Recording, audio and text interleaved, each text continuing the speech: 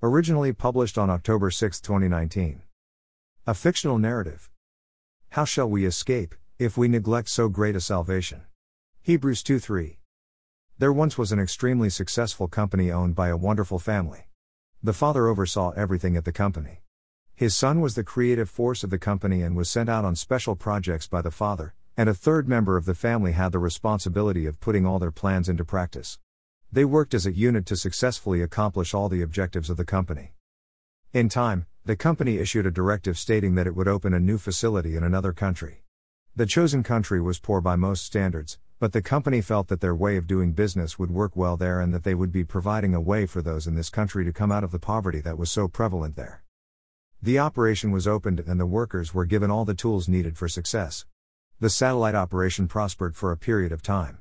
However, the workers became lifted up in their pride and began ignoring the directives from the Home Office. The father sent several of his top executives at different times to try and gain the cooperation of the workers. They not only did not listen to those sent to them, but they mistreated them. The operation began to do very poorly as a result of the workers not following the well-proven directives of the Home Office. The father thought that if he sent his son, surely they would listen to him. However, they did not listen to the son.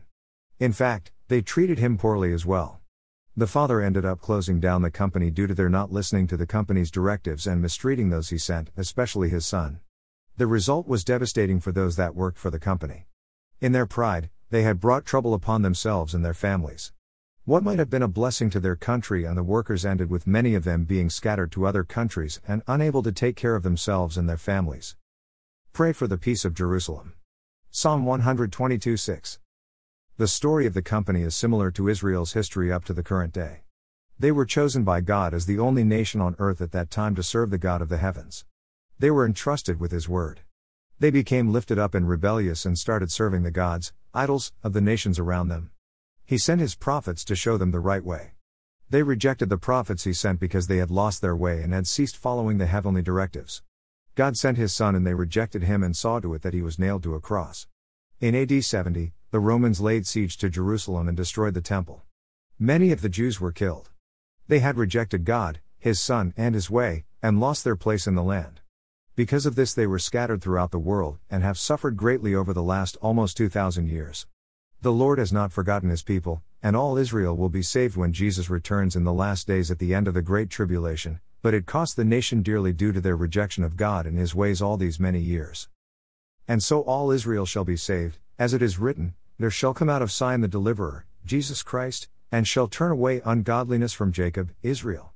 Romans 11:26. We have a similar decision before us today. The Father has given us His word that we might be blessed in this life.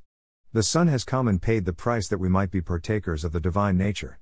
The Holy Spirit has come that He might live in us, changing us by His mighty power. We have been offered much.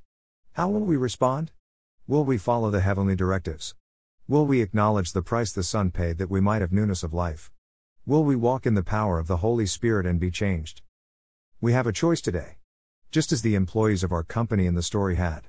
They chose poorly. They thought they knew better than the benefactor that tried to lift them out of their poverty and bring blessing into their lives. We have been offered blessings today. We need only to accept what has been offered. The day will come when God will bring judgment on this world. Today, we can make the decision to accept His way and come into the safety of His protection. The Lord is patient and does not want anyone to perish. However, there is coming a day when God will judge the inhabitants of the earth. Acts 17:31 says this of that day, for He, God the Father, has set a day when He will judge the world with justice by the man, Jesus Christ, He has appointed.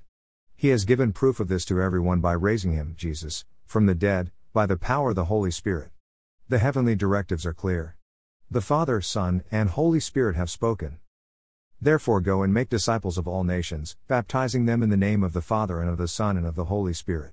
Matthew 28:19. Scroll down to read additional articles at takiministries.com.